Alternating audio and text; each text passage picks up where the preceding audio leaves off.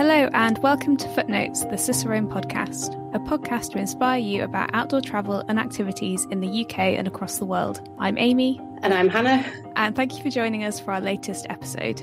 This episode is all about the Camino Frances pilgrimage route in Spain and features highlights from our latest Cicerone Live event. As part of our focus on pilgrimage routes and the 2021-2022 Holy Years, we were joined by Sandy Brown, author of Cicerone's guidebook to the Camino Frances, and Ivar Rekve, creator of the Camino Forum and Camino Forum store.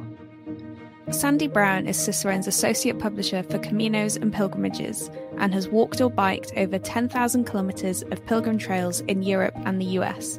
Sandy's guidebook and companion map book cover the full 784-kilometre Camino Frances from Saint-Jean-Pied-de-Port in southern France to Santiago de Compostela in Spain and includes an additional finish to Finisterre. Split into 6 sections and 36 customisable stages, which can be walked in total in 4 to 5 weeks, the guidebook lists over 500 pilgrim hostels, while the map book offers detailed stage-by-stage maps and profiles of the whole route, as well as over 120 town and village maps that help you find the exact location of accommodation and other sites important to pilgrims.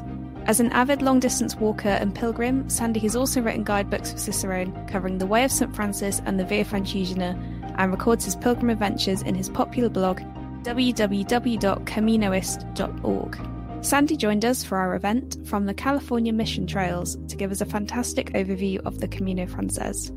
Ivar Rekve has been running the Camino Forum for almost 17 years. www.caminodesantiago.me/community. The forum has accumulated almost 60,000 Camino questions with about 90,000 members. 7 years ago, he also started the Camino Forum store, www.santiagodecompostela.me, selling guidebooks and other items related to the Camino de Santiago. Ivar joined us from Santiago de Compostela and was able to give us brilliant insights into the Holy Years and the recent renovations of the cathedral.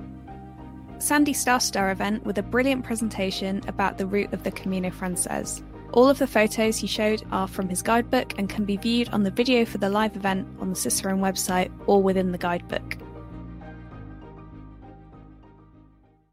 Thank you so much, Amy, and it's really a privilege to be able to be here and to share about pilgrimage. And I want to start with just a kind of an overview of what pilgrimage is. Some people worry or wonder if this is a walk or a bike trip for religious purposes, or if it's a spiritual event, or if it's a recreational event. And I want to say that it's really all three things all together. And actually, I want to call on one of my favorite authors, the late, great Joseph Campbell, who is a cultural anthropologist, who describes the epic journey and what it means and what it's meant for thousands of years in worldwide culture. What he says is that there is a sort of journey where a person separates themselves from their community, where they take on a new identity, where they then go through ordeals, where they experience a transformation, and then where they return and describe the journey and describe the transformation and share that experience with their home community. And that description by Joseph Campbell, for me, really fits with what pilgrimage is all about. We take on a new identity, which is pilgrim. Then we experience ordeals, and maybe that's blisters, tendinitis, maybe that's sunburn, or all kinds of things that happen along the way in a pilgrimage. Then we have transformation that's part of all of that. And you go back home and you share your experience. So to me, that's something that speaks very deeply about human culture and the way things change when somebody goes to the outside and has a new experience. And that's why I love the Camino Frances. That's why I love the Camino de Santiago. And that's why I think it's become more and more popular over these years. Even during the time that I've been involved, which my first Camino was 2008, it's about double the number of people, of course, in non-COVID years, entering into the 500,000 or so range as we get to a Holy Year. my book, the Cicerone Guide. Cicerone was one of the first that put together a Camino Frances guide. It was by Alison Rayjude. This is our second version after a hiatus of about 12 years. You can see a portion of the huge number of caminos that head towards Santiago in Spain. The one in green is the Camino Frances, but you can see that there are many others. If somebody says to you they're going to walk the Camino, usually what they mean is they're going to walk the Camino Frances. It begins just inside the border at France at the little town of Saint-Jean-Pied-de-Port. The major cities of Pamplona, Logroño, Burgos, León, Astorga, Ponferrada, Sarria, Arzúa, Santiago, and then you see this sort of Y-shaped extension, which allows you to go either to Finisterre or Murcia, because some people say that even a more ancient pilgrimage route is to the Atlantic Ocean. This is my credential from 2008, and every night you get a stamp, usually where you stay. You can also get them along the way at a church you visit or something like that. And then when you get to Santiago de Compostela, at the Cathedral Pilgrim Office, they'll look at your credential and determine if you are to be awarded the Compostela certificate, which is a prized possession, even though it's out of paper, because it symbolizes that you've walked at least 100 kilometers. In the case of this credential, 800 kilometers, and many people walk even farther to get to Santiago de Compostela. So if you do the entire Camino Frances, you would begin in the little town of Saint-Jean-Pied-de-Port, which literally means foot of the pass. It's a red-roofed, white-walled kind of place with mountains around it, kind of mountainous weather. And in fact, you have to watch the weather when you cross the pass into Spain. You walk for a little bit through forest and make your way into Spain. Now, once in Spain, you're in a mountainous area. It's really the foothills of the Pyrenees. And here's my wife who walked with me in 2018. She's the small person next to the giant walls of Pamplona. And this is what somebody gets used to as they're walking the Frances. These amazing medieval cities like Pamplona that are now host to thousands of pilgrims making their way through and enjoying their delights. And Pamplona, when it's not busy with the San Fermin Festival, is a great place for a pilgrim to stop and enjoy Basque culture. This is part of the Basque territory of Spain. You climb a mountain called Alto del Perdón outside of Pamplona, and this sculpture greets you. It's one of the iconic locales on the Camino. It's put there as part of an electrification project, but it describes pilgrims from old to pilgrims in modern days. So if you were to look closely, you'd see medieval pilgrims on the left, and then look on the right, you'll see pilgrims wearing backpacks, having hats on, and so on, all underneath a canopy of stars from ancient and modern times. And here's one of the examples of why you'd want to have a guidebook, because it's possible to walk on to the town of Puente la Reina or one of the towns nearby and miss the fact that there is this remarkable 12th century chapel here at a little place called Eunate. And it's said that if you walk around inside of the archways 3 times in your bare feet and pray, then you'll receive forgiveness. It was one of the places that has been a landmark on the Camino for many years. Now the territory begins to sort of broaden out. You're out of the mountains now. This is the town of Siroki, and you're in the far west of Navarre and beginning to come to La Rioja. This is also one of the iconic towns because it's a hill town that you can see for a great distance, and then, of course, surrounded as well by vineyards. You've passed Puente la Reina, and you've come to Estea. And wine is important, and there's a winemaker at Irache that gives free wine to passersby. That includes walking, biking pilgrims, even bus tourists will stop here and have a sample. I don't think it's their finest vintage, but it is a memorable place to stop and have some refreshment along the way.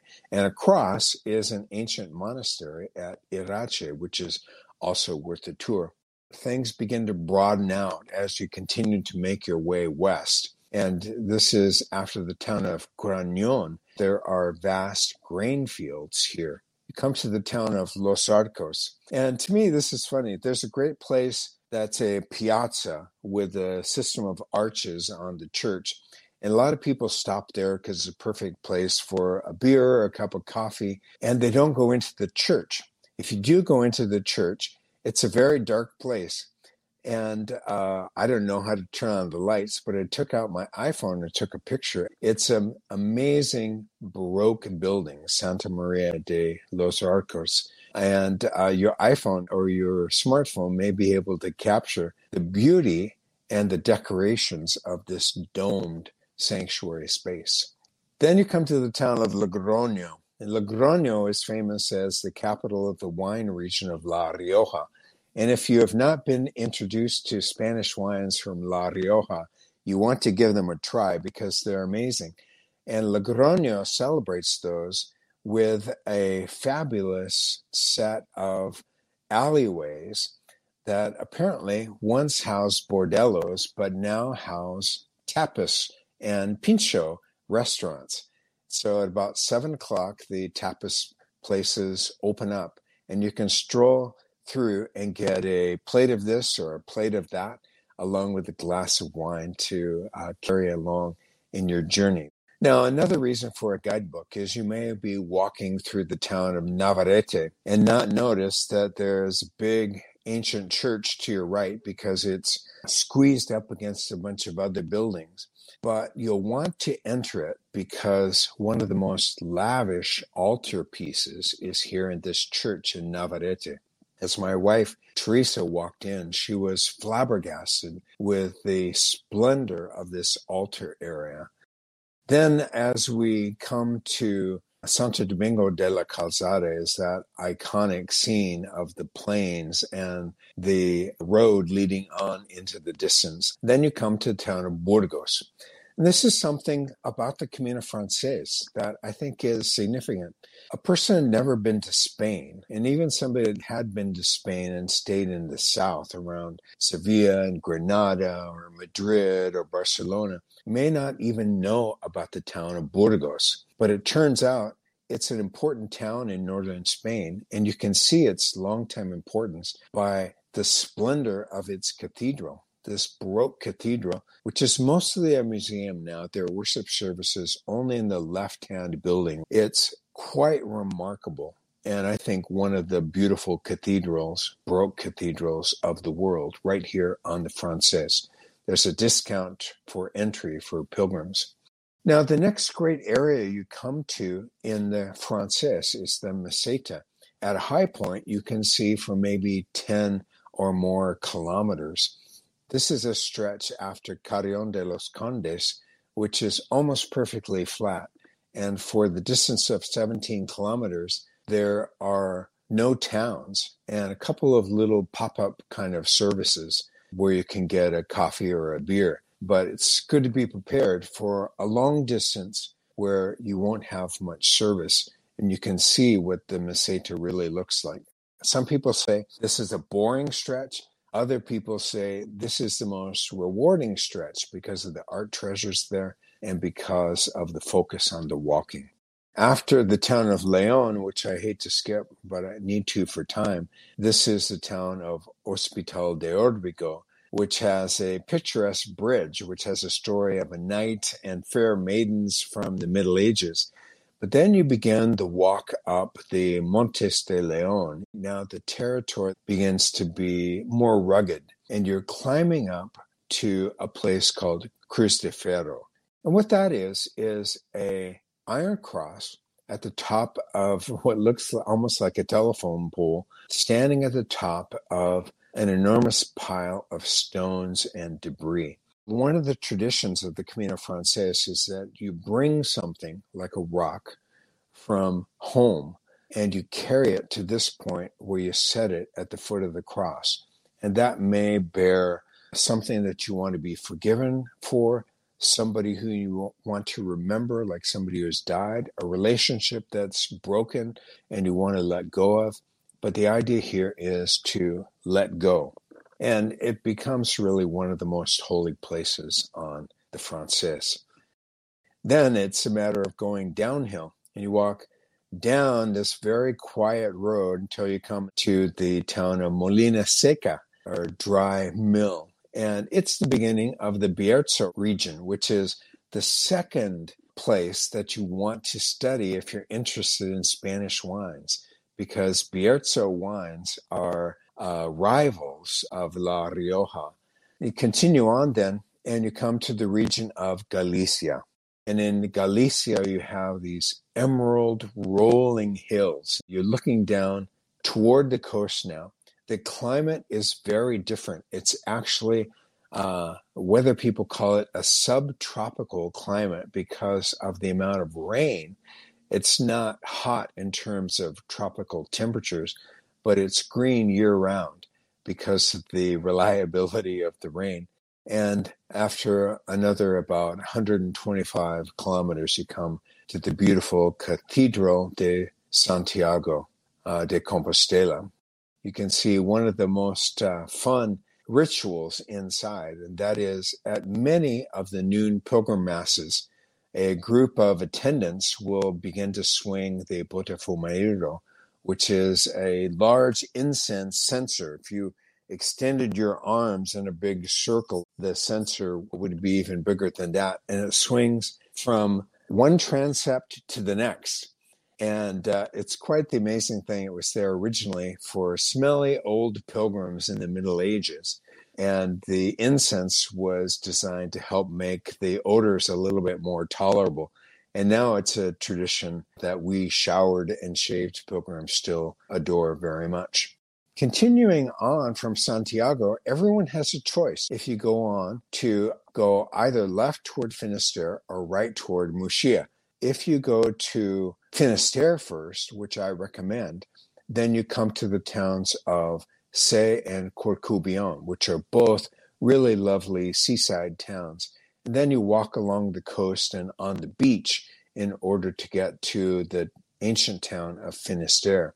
If you go to the right, which I recommend after visiting Finisterre, then you come to the town of Muxía.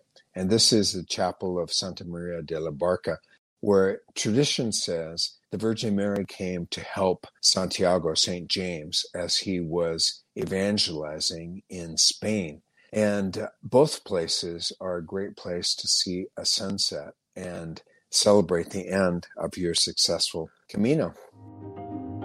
If you're feeling inspired and want to discover the Camino Frances for yourself, please head over to the Cicerone website where you can get a 25% discount on the combined guidebook and mapbook. Type in Santiago 25 at the checkout. That's SANTIAGO 25, Santiago 25. We hope you enjoy reading Sandy's guidebook and discovering the Camino Frances route of the Camino de Santiago. After Sandy's presentation, we were joined by Ivar, who shared photos of the renovations to the Cathedral of Santiago and talked about his expectations for the upcoming Holy Year celebrations.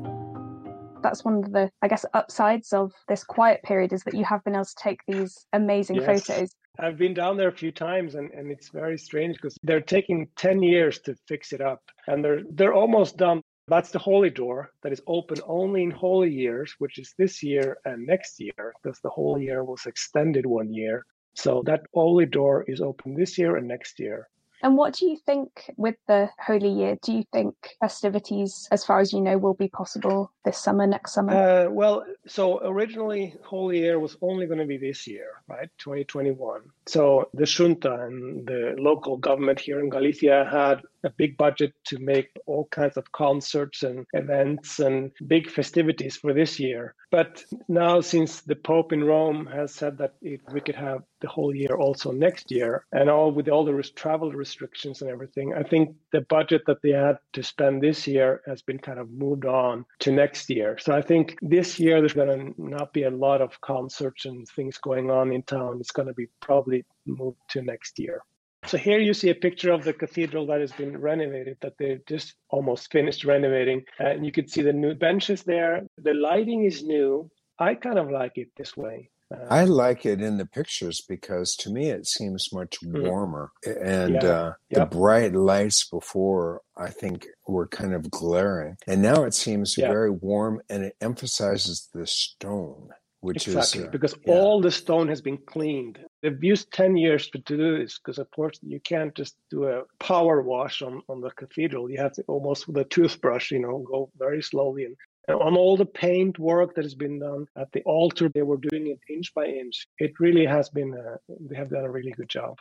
Well, the pictures of the altar area are interesting because to me it seems as though the gold of the Baroque altar now sort of fits with the rest a little bit better. It seems more subtle. And of course, you could always see the dust that had gathered on the heads of the statues and things like that. And you could see the paint was a little bit flaky, and you could see that it really needed some work. And now that's why also they shine the light up now, because before that the arches were white, and they're still white, but they were flaky before because there was a lot of humidity. As you mentioned, Galicia is very humid, and the humidity has really taken a toll on the paint. And now, of course, that is all new. So it looks much nicer.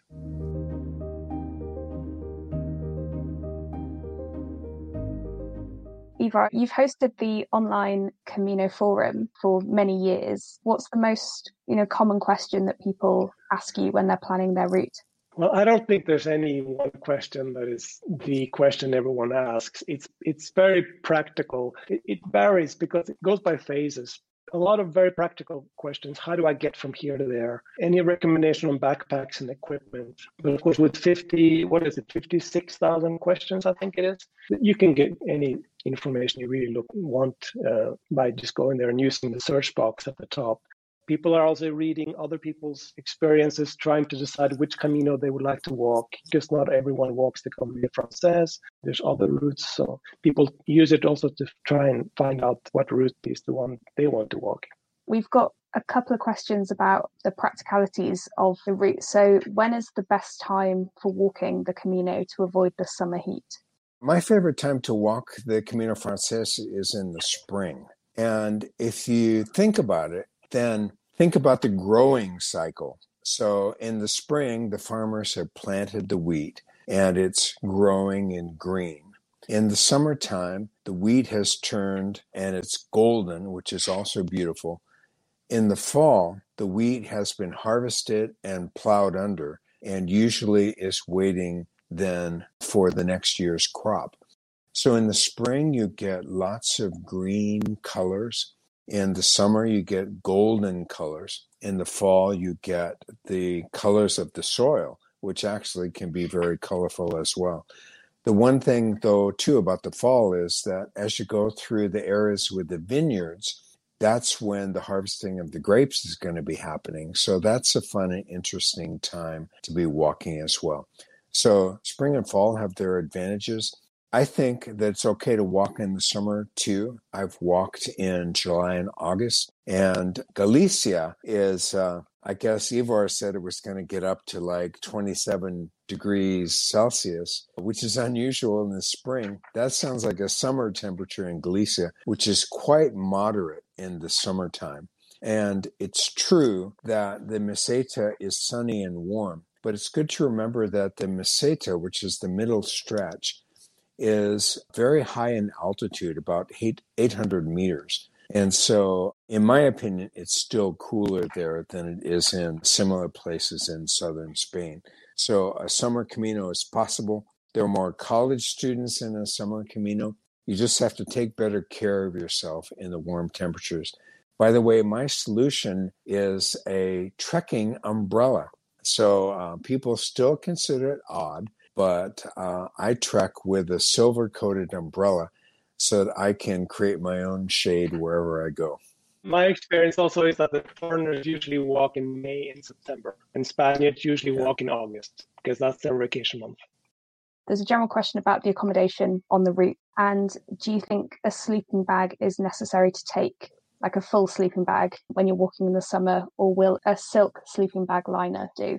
First of all, on accommodations, after writing the guidebook in which we identified all of the available accommodations, there are about 1,100 accommodations between Saint-Jean and Finisterre and Murcia. About 600 of those are albergue styles. An albergue is basically a hostel in which there are multiple beds in a single room. But there's a transition that's happening on the Française right now, which is more and more albergues are also offering private rooms. And even some of the group rooms are now using sleeping pods where you can pull a shade down and have privacy to yourself, although you still be using a bathroom, shared bathroom. The typical cost for a municipal albergue is somewhere between 5 and 10 euros. There are still donativo albergues, which are often run by parishes. Donativo does not mean free. It means you're making a donation. Sometimes dinner is even included. And I think a donation of about 10 euros is a good amount, and add on to that if dinner is included. Then there are also hotels, casa rurales, and other kinds of places to stay. I prefer the albergue experience because I like the idea of being in community with other people. And there are some albergues or hostels where there is an intentional ritual, a dinner that's shared in community, or a religious service, or something else that creates a sense of community with the people that are staying that night. And to me, that's most prized of all. The opposite of that is to check in and check out of a hotel and go to a commercial restaurant. And essentially, you're much more isolated because you're not meeting people and rubbing elbows with them as you're enjoying your overnight and your meals. Then, as far as whether to have a sleeping bag or not, I always bring a light sleeping bag and a silk liner. And the sleeping bag is quite light, but I'll tell you, there have been a few times at high elevation that I've been happy, even in the summertime, to have a sleeping bag. I'm thinking of Ocebrero in August, where the temperature was down to maybe something like 5 to 10 degrees. And when somebody opens the window, which I hope they do when there's 100 people sleeping at the Ocebrero Municipal, then it can get drafty. I unzip my sleeping bag and use it as a comforter and have my sleeping bag liner. Can you wild camp?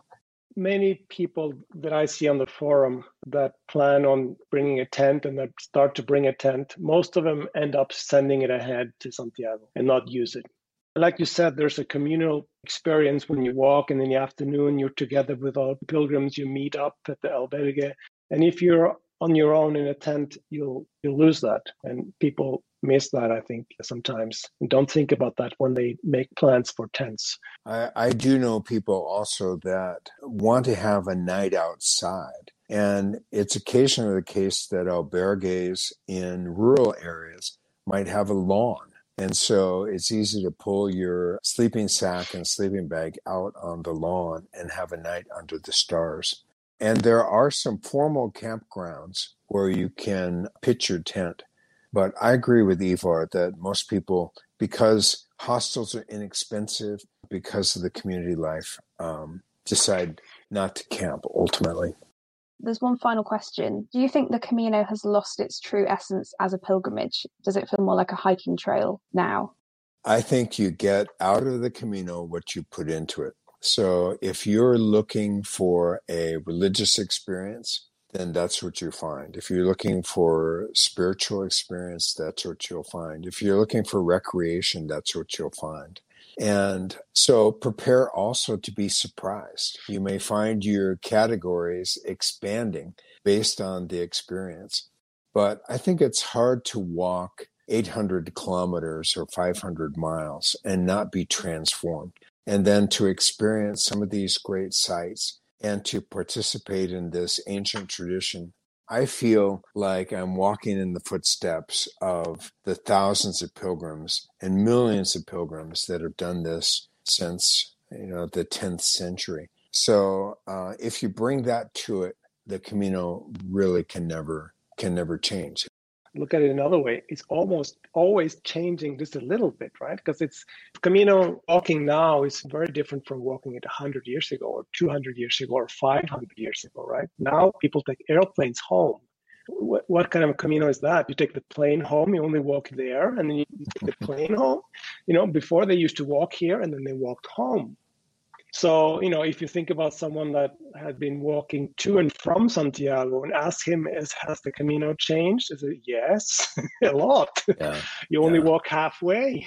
So I think it's always changing a little bit, right? But as you said, Sandy, whatever you put into it, it's what you're going to get out of it. And, you make a good point that like when you bring your smartphone on your Camino and you have your earphones listening to your music, from back home, then that's a lot different experience than even 30 years ago when you didn't have a giant computer in your hand. So I think it does take some intentionality to create the experience. So I hope that people will be open to what it has to offer, because what it has to offer is powerful. And as I see and talk with people, it's a life-changing experience. Thank you both so much for joining me for this event. It's been absolutely wonderful. Thank you, Amy. Thank you, Ivar. And thank you, Cicerone. No, thank you. Thank you. Thank you for listening to this latest episode of Footnotes, the Cicerone podcast. And thanks to Sandy and Ivar for joining us for our live event and sharing their expertise about the Camino Frances with us. You can find out more about the fully reworked guidebook and mapbook to the route on the Cicerone website, along with the full video of the live event and plenty of other guidebooks, articles and videos about pilgrimage routes. You can subscribe to the podcast on your favourite podcast app or on the Cicerone website, and let us know what you think by leaving reviews on Apple Podcasts or by emailing us live@cicerone.co.uk. We'd really love to hear from you. We'll be back in a couple of weeks. In the meantime, search for Cicerone Press on Facebook, Twitter and Instagram. And you can also join our Facebook community, Cicerone Connect, to connect with other outdoor enthusiasts. You can also check out our Cicerone Camino Facebook page. Thanks so much for joining us, and we'll see you soon.